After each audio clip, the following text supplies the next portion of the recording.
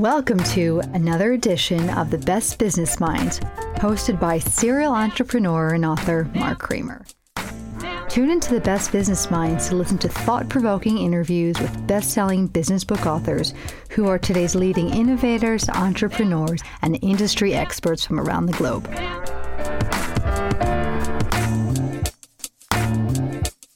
Welcome to another edition of The Best Business Minds, where we interview business leaders and academics that write thought-provoking books. I'm Mark Kramer, a serial entrepreneur who consults with family businesses and entrepreneurs. Today, we're lucky to have with us Pam Didner. Pam is the author of two books called The Effective Sales Enablement and Global Content Marketing. Welcome, Pam. Yeah, it's wonderful to be here. Thank you so much for inviting me. Well, it's a pleasure to have you. Can you please tell us a little bit about your background, how you went from being an accountant to a global marketer and sales leader? Yeah, it's actually a twisted path, if you will. Yes, I started as a CPA, finance and accounting.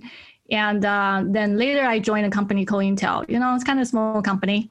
And at a time, they encourage people to move around. And I obviously have a chance to actually move from the finance and accounting down to operations, manufacturing, and the supply chain management. So I got the chance to actually see the whole aspect of the company, if you will. And then it's more kind of like a twist of fate. And one of the manager I reported to actually started doing event operations. And then he asked me if I'm interested to actually join him. And I said, yeah, sure. Sounds like fun, right? Events. And then I did that for 5 years. And then from there, I kind of steadily going to the marketing path. And that somehow led to me leaving Intel and writing some of my experience doing enterprise marketing at Intel. So the first book that you mentioned, which is Global Content Marketing, How to Scale Content Across the Region, is really some of the learning, if you will, that I picked up when I was working in corporate, and I put in a framework and summarized that learning and share that with everybody. So that's pretty much the highlight. Well, I thought one of the interesting things I read in your book was that you were influenced by Leonardo da Vinci. Tell us a little bit about that. Yeah, so I was speaking actually in Europe, and one of my bucket list was actually to visit Loire Valley. And I know some of your listeners, including you, Mark, you probably know there's a lot of very beautiful chateaus over there. And I visited one actually in Ambras. And then I saw a sign basically say, hey, you know, this way it leads to the last residence of Da Vinci. So I went there, and that was pretty much a kind of very nice little chateau, if you will. And they kept the living environment pretty much the same as 500 years ago. So I walk around and I saw some of their his drawing, if you will. And it was very, very fascinating that how his imagination goes. And there's flying machines. There is, the gun, the automobile, that his vision. And at the time I was standing there and looking at that, I was like, you know what? Those are products that we can sell or we can market. And then I started thinking, if I were part of that team and trying to help him sell those products or market those products, what would I do? And that somehow led to the inception of my second book, which is that you read. And both books are great, and I got a lot of good takeaways from it. So there's a lot of people who listen to the show who are entrepreneurs, C-suite level people. Sure. And I still think that a lot of people still have a different difficulty understanding the difference between marketing and sales. What would you say is the difference? So in general, if you think about it, in a company, right, everybody, we strive for the same business goal, which is increase the revenue and also drive the growth. So the goal on the top is pretty much the same. But once you break that down to a different function, everybody does things a little bit differently to achieve that goal. And For example, marketing, they focus on the top of the funnel, and the sales tend to focus on the bottom of the funnel to close the deals, right? And then the marketing tend to more like, oh, you know what, let's talk about the brand, let's talk about awareness. And the marketing and the sales is about close. That's close the deals. And the marketing tend to talk about the customers, like IT managers, right? Consumers. And then salespeople talking about accounts, like specific company that they want to tackle. So do you see the differences between the two, how that the marketing and sales kind of approach the customers a little bit differently? Because they approach the customers a little bit differently, and their action, their behavior, the objectives will tend to be a little bit different. And so if you started like your approach or the get-go is a little bit different, and then once you started implementing, it started diverging even more. And that's why there's a lot of problem between sales and marketing alignment, especially on the in the enterprises. But if you understand the differences and you acknowledge that and you find a solution to bring them together, there are ways to do that. You know, smart companies, the people, especially the salespeople, realize that marketing sets them up for success. That's marketing's job, is to make sales job a lot easier by creating that awareness, so that when they call on somebody actually knows who the hell they are and why they're calling them. And now if they're really interested, it allows sales to do their thing to close that sales. I'm wondering now, how have the two functions changed due to the pandemic? Yeah, that's actually a great question, Mark. What I have seen, the changes happen that especially on the sales side. And if you think about it, for the longest time, the sales are very accustomed to visit their customers and also attend the conferences or the booth, right? The trade show booth. That's how they kind of interact and get potential customers. But now that whole opportunity was taken away just because of the pandemic. Now the sales are forced to be online. Like you, if you want to sell to a customers, right? You want to do a sales pitch, you have to do it online. And that same thing happened for marketers. Right? There's a lot of events that was happening, and there was actually a lot of customer events that they have to do for the sales team that has been taken away, kind of forced them to actually do a lot of online and virtual communication. And the thing about online or virtual communication is we cannot touch each other, right? Like Mark, I can see your impression, the facial expression. But sometimes it's very hard for me to gauge like your body language unless that we are next to each other or face to face. So that creates some sort of barriers actually for the sales and marketing team. And it forced them to actually think a little bit differently, how they should approach their customers, and also what kind of content they need to complement and also enhance that virtual communications. What do you mean by sales enablement? You write that in your book. That's a great question. Sales enablement is really, if you think about it, this term was actually fairly recent. Based on my research, I might be totally off, but that the term was invented, I think, in the early 90s. Early 80s, 1980s in IBM's, because they are selling this big mainframe. The product is very, very complicated, and it's very hard for the salespeople to explain what the mainframe will do for their customers. So the term comes like, what can we do to enable the salespeople to sell the products? What can we do? You know, what should they say about this specific product? Because the product is very complicated. So then over a period of time, that term was morphed, especially in the 90s and the 2000s, as sales onboarding and the sales training. Like with a lot of technology companies that actually blossom in the past 20 years or so, we are creating and inventing product using technology. We are creating the usage that the customers have never thought of. And you have to educate the customers what your product will do. And that's a sales onboarding and sales training. In a way, it's kind of sales education, right? And the way I look at the sales enablement nowadays is that term has been expanded, right, to the marketing side as well, right? There's a lot of things that we do as a marketer that we need to enable our sales team, not just the sales onboarding and sales training part of it. Like we do a lot of email marketing outreach. Well, you know what? Salespeople use, they do the mini email outreach as well. They use email extensively. How can we create the templates to make them more efficient, for example? So the way I look at sales enablement is broader, not just onboarding and the training, is what sales marketing can do to better support the sales team, leverage the existing marketing elements that we have. So in the book, you write about sales teams' efficiency. How do you accomplish them being more efficient? I mean, there are certain companies, like you work for Intel. I think those things automatically sell themselves, and also they already built such an efficient machine, or Bloomberg, or, you know, almost any super well-known brand name product, the salesperson comes in, and IBM, right? Like an IBM salesperson rarely ever left without getting the sale, because IBM used to say, if you go with IBM, you'll never get fired. And that was true. Exactly. That was actually a very nice slogan.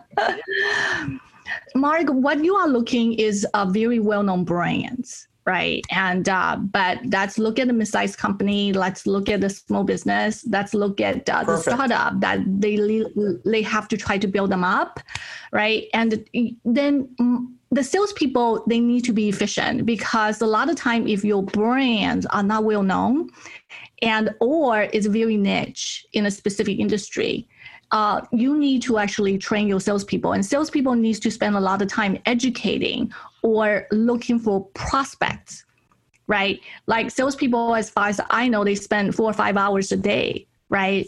Looking for the prospect and to find a way to actually talk to their customers. So because they spend so much time sometimes looking for prospects or trying to find the content that they need, and I always think, what can marketing do to actually help them, so they can spend less time looking for content, or they can spend less time thinking about what will be the talking points? So that's when you are talking about, you know, how to make them efficient, that's the little things I'm thinking about. What can we do to actually make their job a little bit easier? Is it important for marketing people to go out on sales calls? And when they do, what should they be learning when they go out on those sales calls?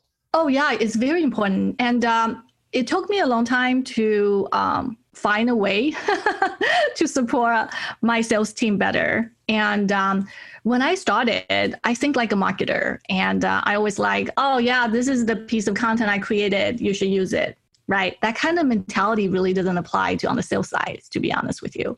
You need to think, you need to have a sales mindset. You need to understand how they think, and also how they communicate with their customers and also prospects.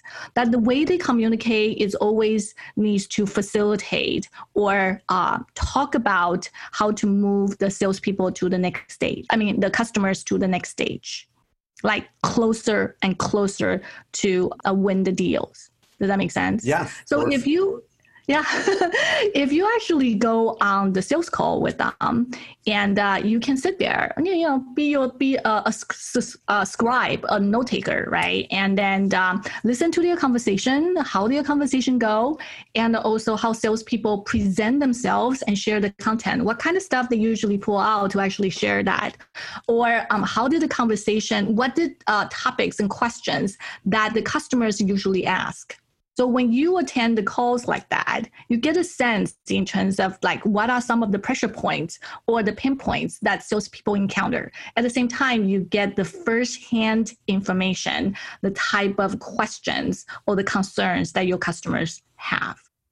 For entrepreneurial companies, what's the best online sales tools to use?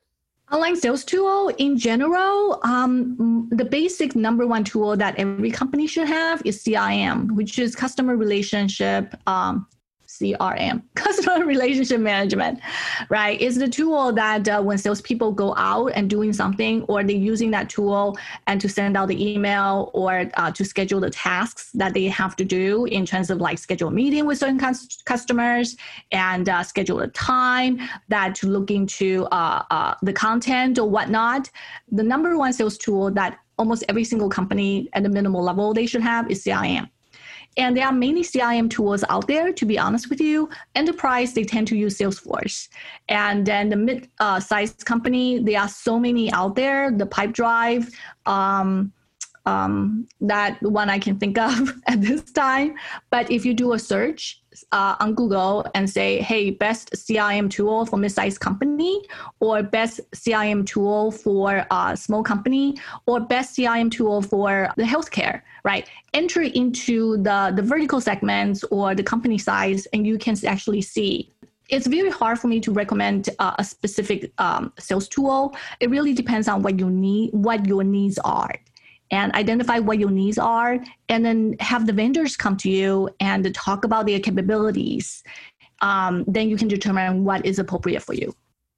There was an Indian company I think you've mentioned before, and I think it may be the tool you use. Yes. So I use Zoho, Z-O-H-O. And Mark, you are totally right. And the company I really like is they actually are very integrated. It's kind of like Microsoft created the Office Suite, right? The Office Suite has the Word, have Excel, and your PowerPoint. So it's kind of take care of all your basic online communication needs. And think of that as Zoho. So Zoho is kind of like the Office Suite, but specifically for managing small companies. Right, they have a sales and marketing tools like Zoho CRM, Zoho Campaigns, and they have form, they have survey, everything like in one umbrella. So you don't have to go to Google Form, or you don't have to go to Salesforce, or you have to use SurveyMonkey surveys, right? So all that is in one place. They also have accounting software, HR tool, and also collaboration tool like project management. So it's everything into one. And I like that a lot because they build that suite. So there's a specific elements that will already be integrated. Does that make sense? So that's the tool I use. I marked it down because I'm a Microsoft user and I use Microsoft Office, but I kind of think everything you described would be really valuable for me to go and use as an entrepreneur. So I appreciate your recommendation. So let's talk about your book, Global Content Marketing. In your book, you have good suggestions about how startups and early stage companies should market themselves. Could you share some of those ideas? Yeah, so I did mention in the book in terms of, global content marketing, how to scale content across the region. And when I wrote that book, I was an enterprise marketer, right? All my experiences tend to be on the big corporation.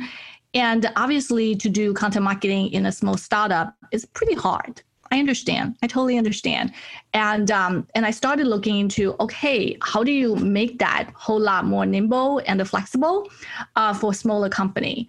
And for startup, obviously, if you kind of like at the early stage or the Series A stage, you don't have a lot of money, and but you need to market yourself, right? And I always make a suggestion to my startup clients.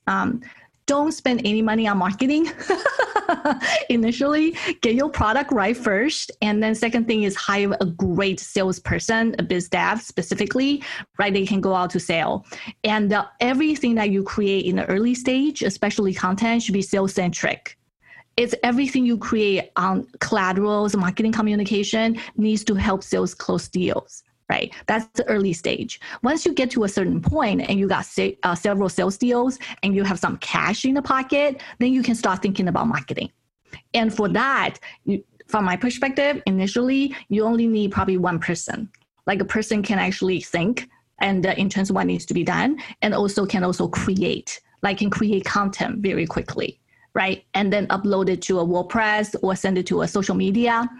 So you need to be very nimble, and trying to find somebody is both kind of like a thinker and doer, but more on the doer side. Try to get that done, and always about execution, right? And then once you build some sort of momentum, then you can build your team over time. You mentioned a raft of sales methodologies, spins, NEAT, SNAP, to name a few. How does one figure out which approach is best for the customer and the marketing sales team skill set? Yes, I mentioned probably like 10, 15 sales methodology. And like you mentioned a couple of them. Like most famous one is probably value selling or solution selling, right? And again, that started pretty much in the early 80s. And rather than to sell just your product, like, buy my mainframe product, well, mainframe, what is that? But if you're talking about solution and also value, what mainframe will do and talk from that perspective, and that tend to resonate with the potential customers so much better. So that's the value selling and the solution selling. Another sales methodology that tend to be very, very popular is called challenger selling. And they divided like salespeople into like 5 categories. I don't remember all of them. One of them is kind of lone wolf. The other one's reactive problem solver.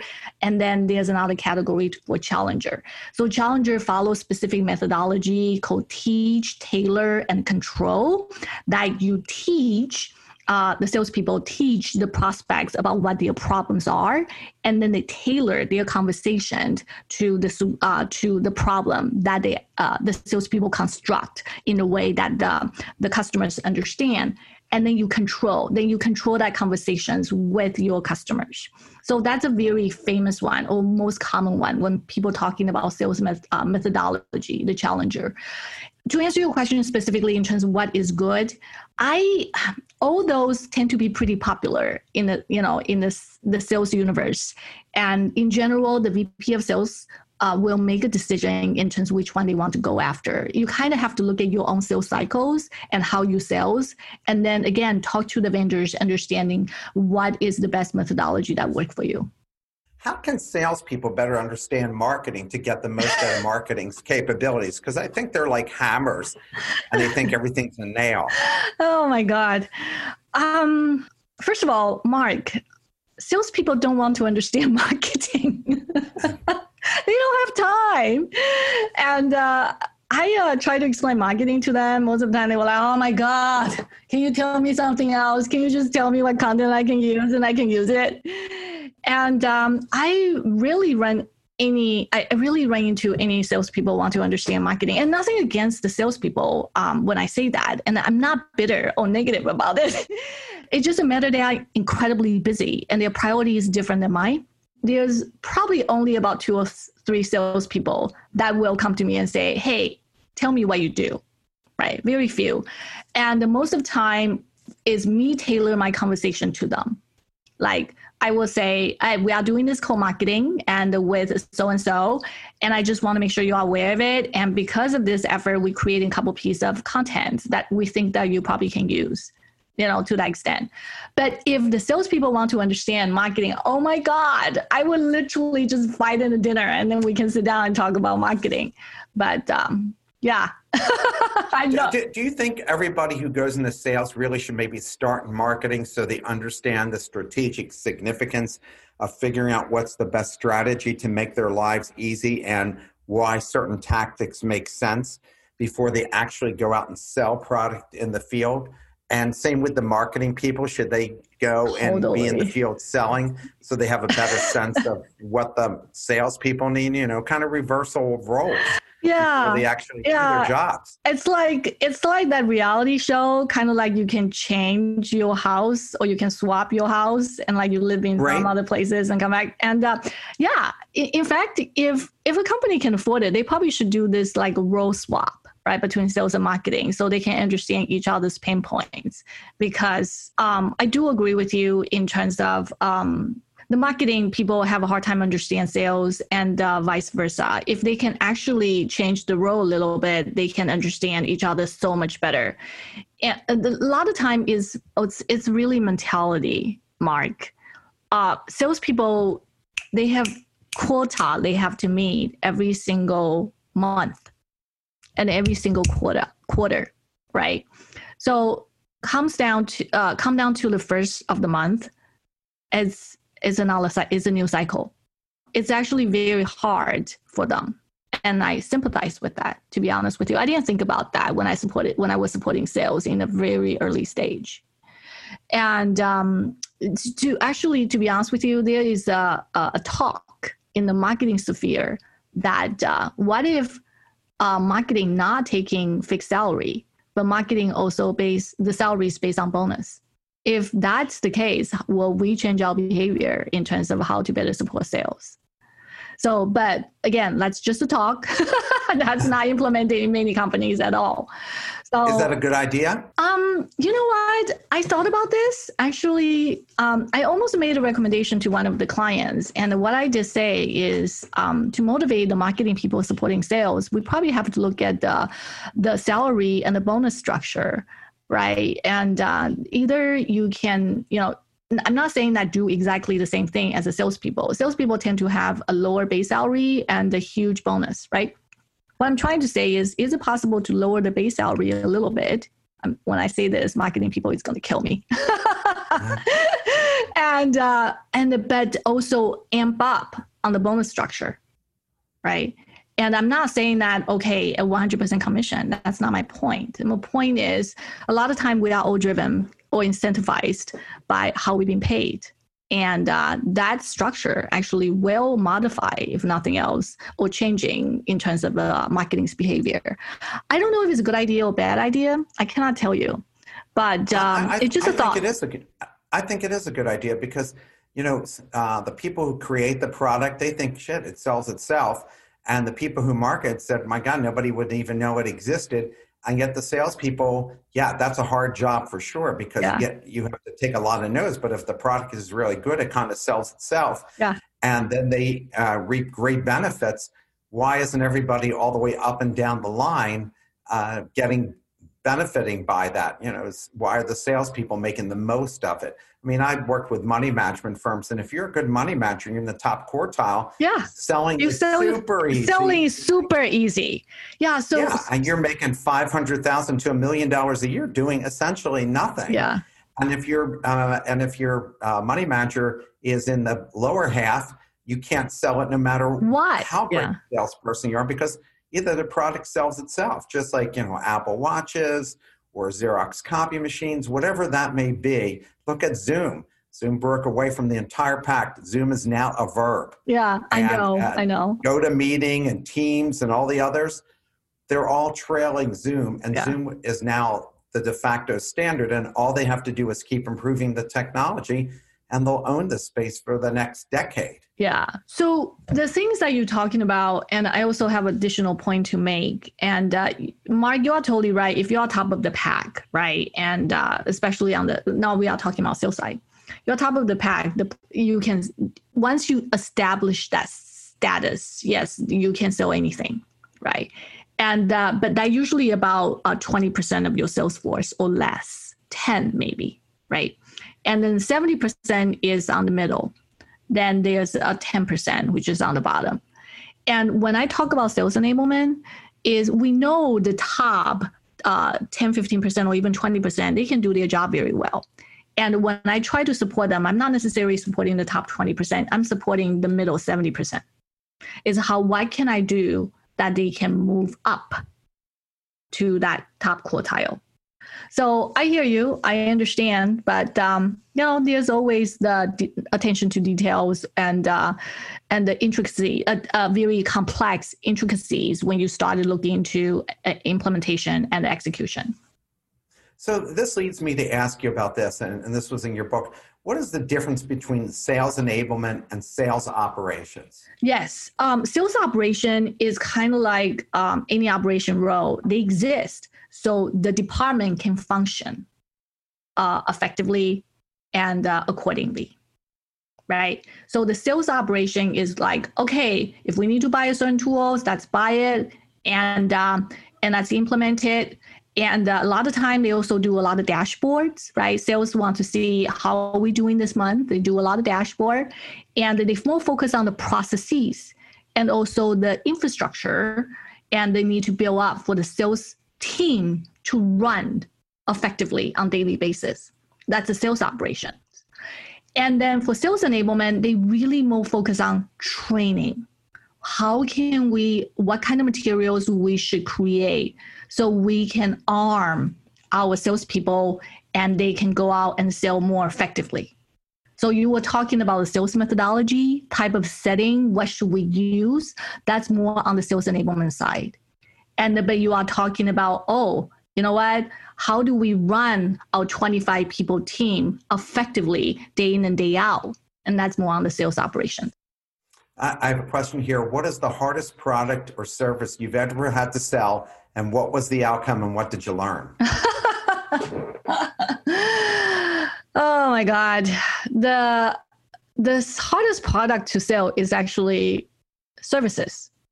And if you actually have a product like iPhone, or even you have just a pencil, right? It's something that people can see and feel. Because people can see and feel, and people can visualize it. It's very easy I'm not saying very, I'm going to take that back. It's much easier to sell the tangible product. I personally think the hardest things to sell is service. If you are asking what is the hardest things to sell for me, myself, right? I offer services, I offer consultings, and I offer my knowledge and expertise, but nobody can see it, only me, right? So I have to really crystallize it or solidify it, like in a way that people can relate or understand. So I've been on my own for 6 years because I work in a big corporation for about 20 years. And what I have come to realize is to sell the tangible products is much easier than to sell the intangible things. There's no question. I agree with you totally. In fact, I once did consulting work for a guy who had run a $6 billion division of AT&T, and then ran a $3 billion software company. And he went out on his own consulting. He said, it's the most unpredictable business I've ever been in. He said, every year, I have no idea how much money I'm going to make, what clients I'm going to have. Even if I have a contract, I have no idea if they're going to, stay with the contract. I totally agree. The whole year. And I said, I've been doing it, at that point I had been doing it 25 years. And I said, it is totally unpredictable what that will be. Because even if you sign a year contract and you're 6 months into it and the company decides, you know what, we're not getting don't need your help. Yeah. Yeah. Then what are you going to do? You're not going to sue them. Yeah. And so in consulting in particular, because I've written 6 books, and one of my books was on consulting for Entrepreneur Press. And I say to people, you have to take on more clients than you can handle, because there's always somebody coming and going, no matter what you do or how well you do it. And a lot of it is, am I comfortable with this person? Yeah, because I 100% agree. A lot of times you deal with a lot of lack of logic with people when they're hiring services. And sometimes you meet people who are in services and you go, I don't even know how they make a living. They're just not that smart. And they do. And so you're right. I think the hardest thing to go and sell by far are services over a product, because if you go in an Apple store, the salesperson has to do nothing. You can show them the product, right? I mean, it's like, okay, let me show you this magical product. Yeah, right. I remember I was working with an entrepreneur, and she was looking for a salesperson. And I said, we need somebody who sold something that no one ever heard of before. And she said, what do you mean? I said, well, you're interviewing all these people from Hewlett Packard. And she ended up hiring a guy from Bloomberg. I said, Bloomberg sells itself. Yeah. Somebody comes in and they already are predisposed to buying the Bloomberg terminal. You need somebody who's actually sold something nobody has ever heard of. 100%. That's such a wonderful insight, Mark. That's wonderful. Yeah, I agree with you. That's the hardest part. Like, you can sell stuff that nobody has heard before and make a living out of it. Oh my God. Holy grail. Yeah.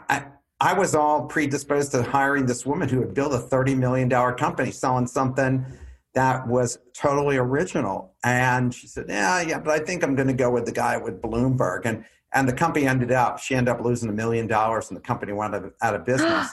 No. And that's because she really wasn't understanding. If you'd run a lot of startups, you really understood how these people who work for large companies, unless they've migrated and worked for a startup that no one's heard of before. I hear you.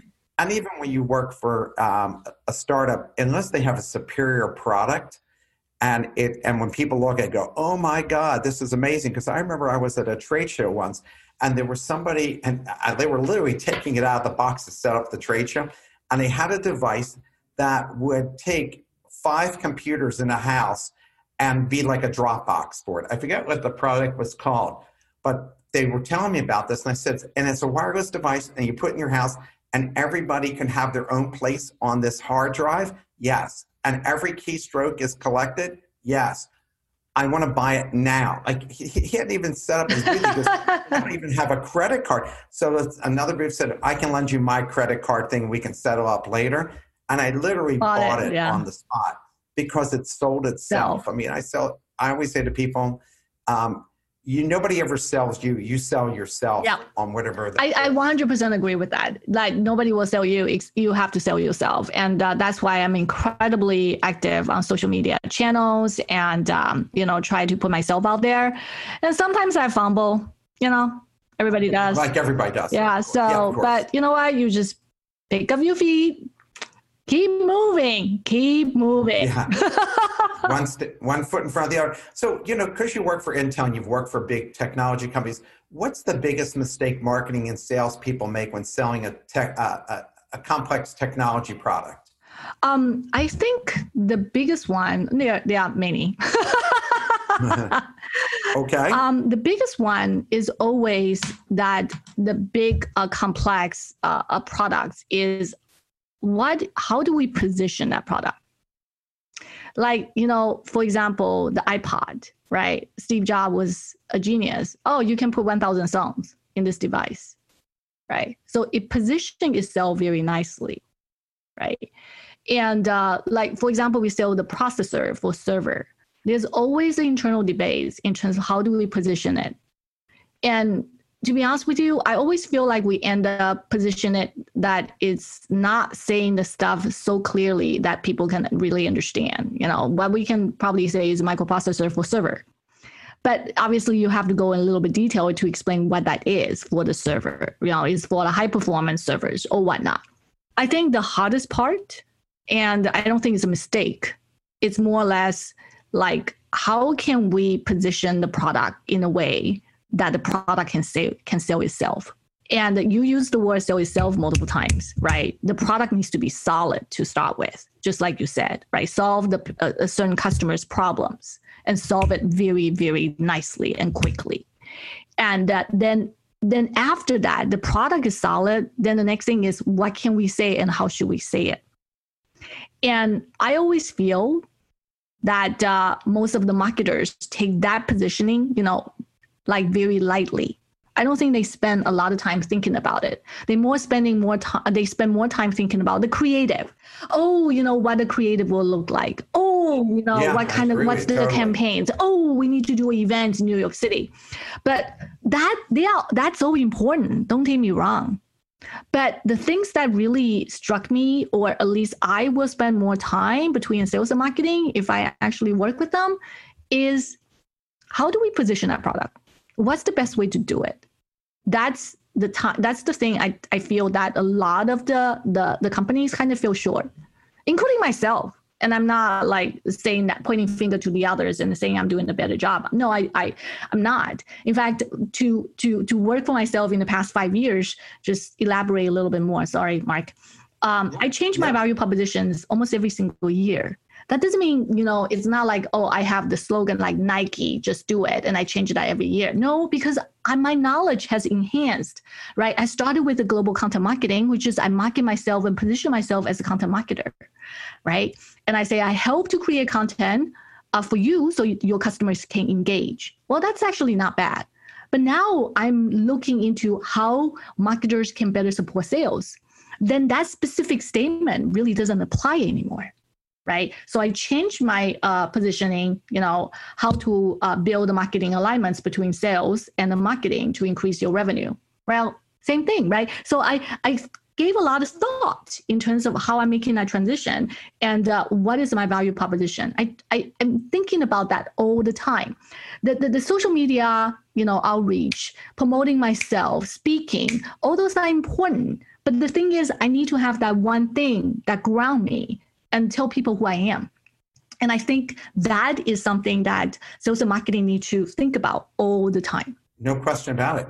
One of the things people always are talking about is branding, and some marketers believe a company becomes a brand because people identify with what you do, but others believe you can create a brand from scratch. What's your view on branding and how do you do it meaningfully? the way, like for a long time, for our generation, Mark, you and me, obviously, like when we talk about brand and always a logo. We're not Generation Xers? Is that what you're saying? We are millennials. That's what I'm trying to say. Both of us look like we're 29. Yeah, of course. For a long time, when we talk about brand, a lot of people's vision is always like the logo, like the Nike, the IBMs, the Intel, and but now the brand has kind of been merged is what people say about you, especially with the rise of social media and digital marketing, right? And it's not just the brand, it's not just the logo anymore. It's not just a tagline. It's what people say and they feel and experience about you, right? When you are thinking about IKEA, the things I'm thinking about is the showroom on the second floor that I walk through, yeah. Right? So, so when I was thinking about brand, because it was like a showroom that you walk on the floor, and I was thinking about experience, the experience I had whenever I go to IKEA, right? And to be honest with you, their furniture quality is not the best, right? But that's what you pay for, right? But the design was great, right? So when I'm thinking about brand, so now it's not just about that logo anymore. It's that experience that you create for your customers. So brand at this time is what people say about you, and also what kind of experience you want to create for your customers online and offline.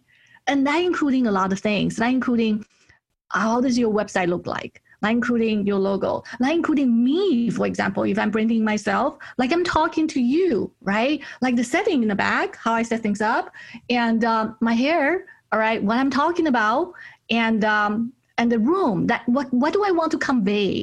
Does that make sense? Of course. And things get a whole lot more complicated when you are online, right? And there's a lot of details you have to think it through. And the way I see it is like, I am the stylist, right? I'm a personal dresser, like say for Jennifer Garner, and Jennifer Garner needs to go to Oscar, right? So I am her personal dresser. I have to think through like, what the hair will look like, what kind of accessory we need to use, what kind of dress that she needs to wear, with shoes, and how she wants to present herself. Exactly. That's what brand is. And there's a lot of detail. When you are talking, you want to dress a person, right? And then there's a lot of detail when you want to dress your website. So the brand is experience, but in the digital world, there's a lot of detail you have to think through. Yeah, and I think like you said before, you have to understand who you're marketing to. If you're marketing to manufacturers that make screwdrivers and hammers, you're not going to have this opulent website. It's going to be down and dirty because that's how they are. Yeah, totally agree. But it's still experience, without right? question. If you are selling a lot of screw, but if that's assume you make that an e-commerce site, or you want to show your product, you still need to make sure that product are shown nicely, right? The images are high resolution. Does that make sense? So it doesn't have to be gorgeous, like sexy, but it needs to be represent your products in a very professional way. No question. And that makes a statement about you. How can you identify the difference between a trend and a fad, and give an example? Because you talk about that in your book. Yeah, I did. So the example I use is AR/VR, which is augmented reality and virtual reality. Facebook, Mark Zuckerberg actually did kind of like AR/VR day, probably last week, and talking about the next generation of their AR/VR platform called Quest. And it's actually a goggle, but once you wear the goggle, you are entered into the virtual reality realm. Right. And it's actually very real. I use it. It's like if you are like wearing that and you are looking down and then on the cliff looking down at the Grand Canyon, it's very, very real. And so that is the trend. So moving forward, right, we are longing for that 3D experience, right? It's going to move and transition our current 2D experience to 3D, right? So fad is like, for example, Pokemon. Yeah. Pokemon. So Mark, do you play Pokemon ever? My daughter was a Pokemon aficionado, my younger daughter. I bought everything Pokemon, including, clothing and everything else for her. Very good. I played Pokemon for like 3 or 4 months. I went to a level 17. Whoa. So what they did is pretty much you can have a Pokemon, a character overlaid with like the real environment, augmented reality. Right. So you can actually, when you are inside that platform and then you are just using your phone and then you kind of showed using your camera to show the current environment and then you play Pokemon, you can actually overlay like a Pokemon character on top of it. Right. So that is kind of like using AR as a part of a feature for that app. And to me, that's great. But that to me is not trend. Yeah, does that make sense? That's just something that a lot of people say, oh, that's a trend, for the future gaming industry. I don't know about that. That's not a trend. That's fad. 100%. Right? So do you see the difference between the two? Yeah. In the book, you talk about empowering buyers. Right now, it seems to me that the buyer is in total control because of the internet. Can you please elaborate? Yeah. So, there is a study basically said like 57% of the buyers will do their research and actually have a very solid understanding of what they want before they contact sellers. So in the past, right, and before the internet era, like a lot of time the customers get the information directly from the sales team. Right. Sales team share the information, tell them what their products are, and the knowledge is not necessarily fully transferable, right? Unless somebody tell you, right?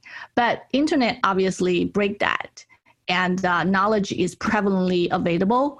I mean, literally, you want to learn code, you can learn code. You don't have to go to college, right? And if you want to learn how to draw, guess what? You not necessarily have to go to an art studio locally. You can also learn that on YouTube.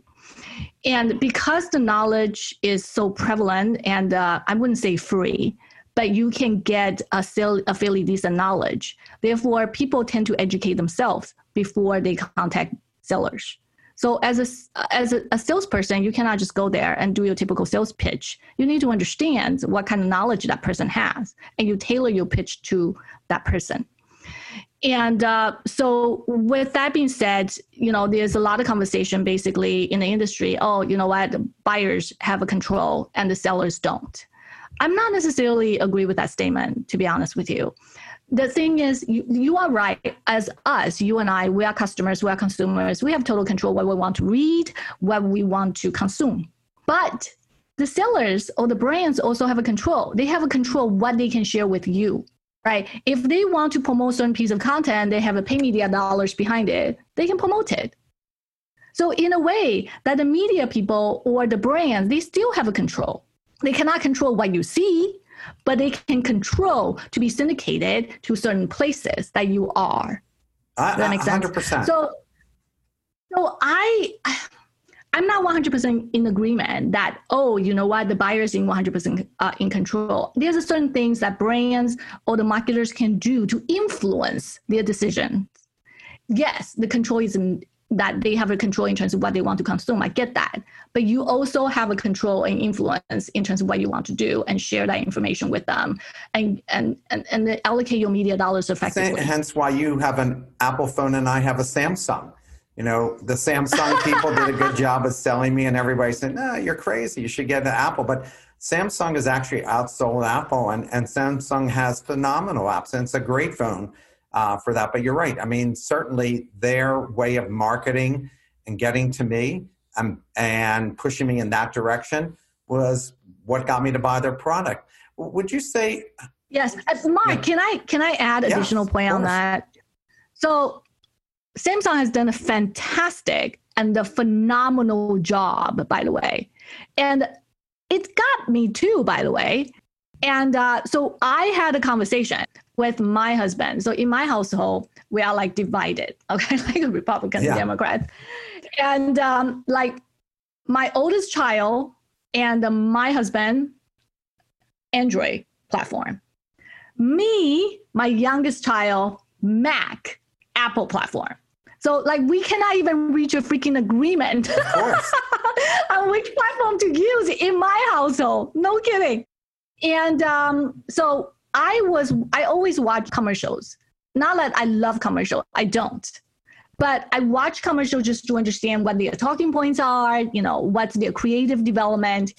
And I have to tell you, Samsung's commercials, fabulous. I almost switched, almost. Haven't gotten me yet. I almost switched last year. Yeah. So just wanted to share that with you, Mark. And they do a good job of it. How much are analytics affecting marketing and sales decisions today? Oh, yeah, a lot. The analytics and the dashboard tend to be very critical on sales side. You either met your quota or you didn't meet your quota, right? I mean, it's black and white, right? So the dashboard has always been very critical on sales side. I would say less so in the marketing, because if you focus on the top of the funnel and you are building a brand awareness, you are building awareness. Sometimes it's very hard to track, to quantify the ROI of awareness, right? Unless you can bring that down. But now we have to all understand everything we do here is trackable. Like you put a like that has been tracked, you retweet that has been tracked. So everything that you do on digital, everything you do, including you upload a picture like in your photo library that you are not sharing, everything you do is tracked somewhere. Because it's tracked, the marketers need to understand that because somebody is always tracking something, you need to understand the data is there.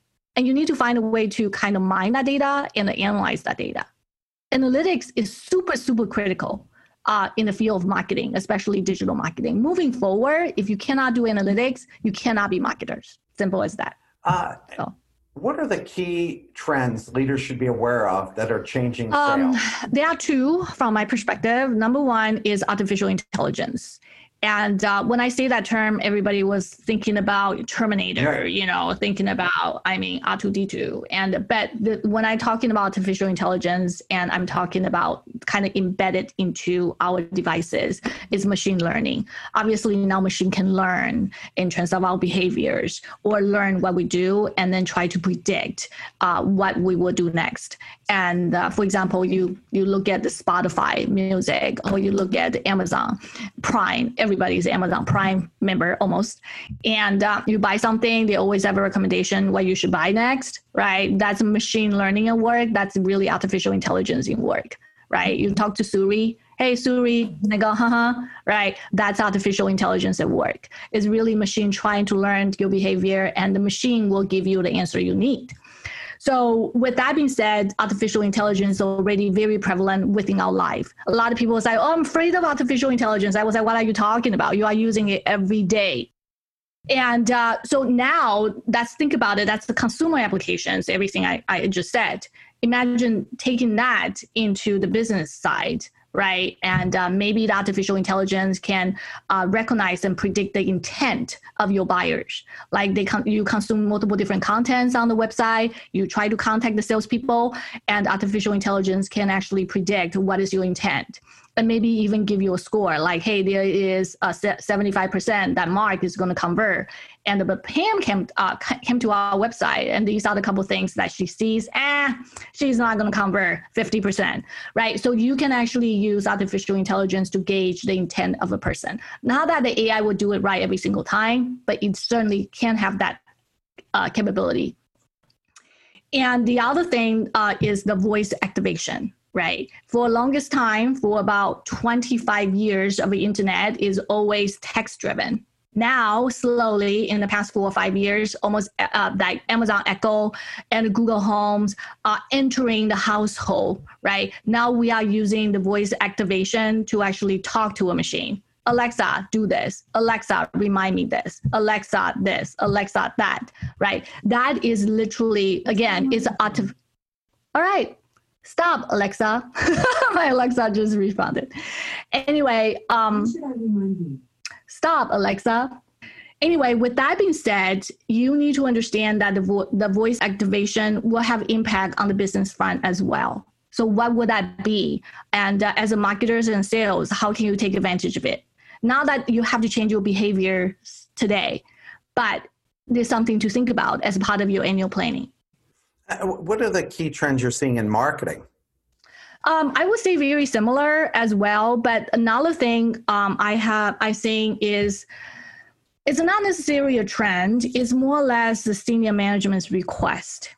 Remember I said that everything we do in the digital marketing is trackable, right? Especially when they come to your website, your clicks, the content you consume, whatever you do, it's people are tracking you. You know, the big brother is watching. And the trend I see, because everything is trackable, and I ran into this actually with one of my clients, a VP of sales, just basically plainly asking me, so now you're telling me everything is trackable. Why can't my marketing people tell me the ROI and also their impact on my revenue? That's a fantastic question. You know, as a marketer, if everything is trackable right now, how can we build a system to show that we have an impact on the sales side? So the trend I see is you really need to define you need to articulate your contribution, your ROI very well. Otherwise, you know, whenever there's a downside or a recession, the marketing's budget is always is the first one get cut. So you really need to demonstrate the value. And it is. It's stupid, but it's always the thing. I know. That gets Is that amazing? First, Seriously, which doesn't make any sense. I mean, it's the last thing it should be cut. I see it now from my own marketing practice that people start cutting marketing budgets, and I'm like, yeah, but every month you don't market, that means you're 6 months to a year away from landing the sale. So I 100% agree. Yeah. So why would you do that? I just had that experience with a professional service firm. And they said, well, we want to wait till COVID's over. Okay, but by the time COVID's over, all the the clients you were hoping to get will be snapped up by other people who are making sure that they stay in people's minds. Once you disappear, you're gone. And it's just like, just like exercise. Out of sight, out of mind. Yeah, out of mind. Yeah, I mean, if you stop, they say is if you are in top condition and you stop exercising for 2 weeks, use 25% of your muscle. If you stop exercising for 6 weeks, an entire year's worth of work just disappears. Mark, that is so well said.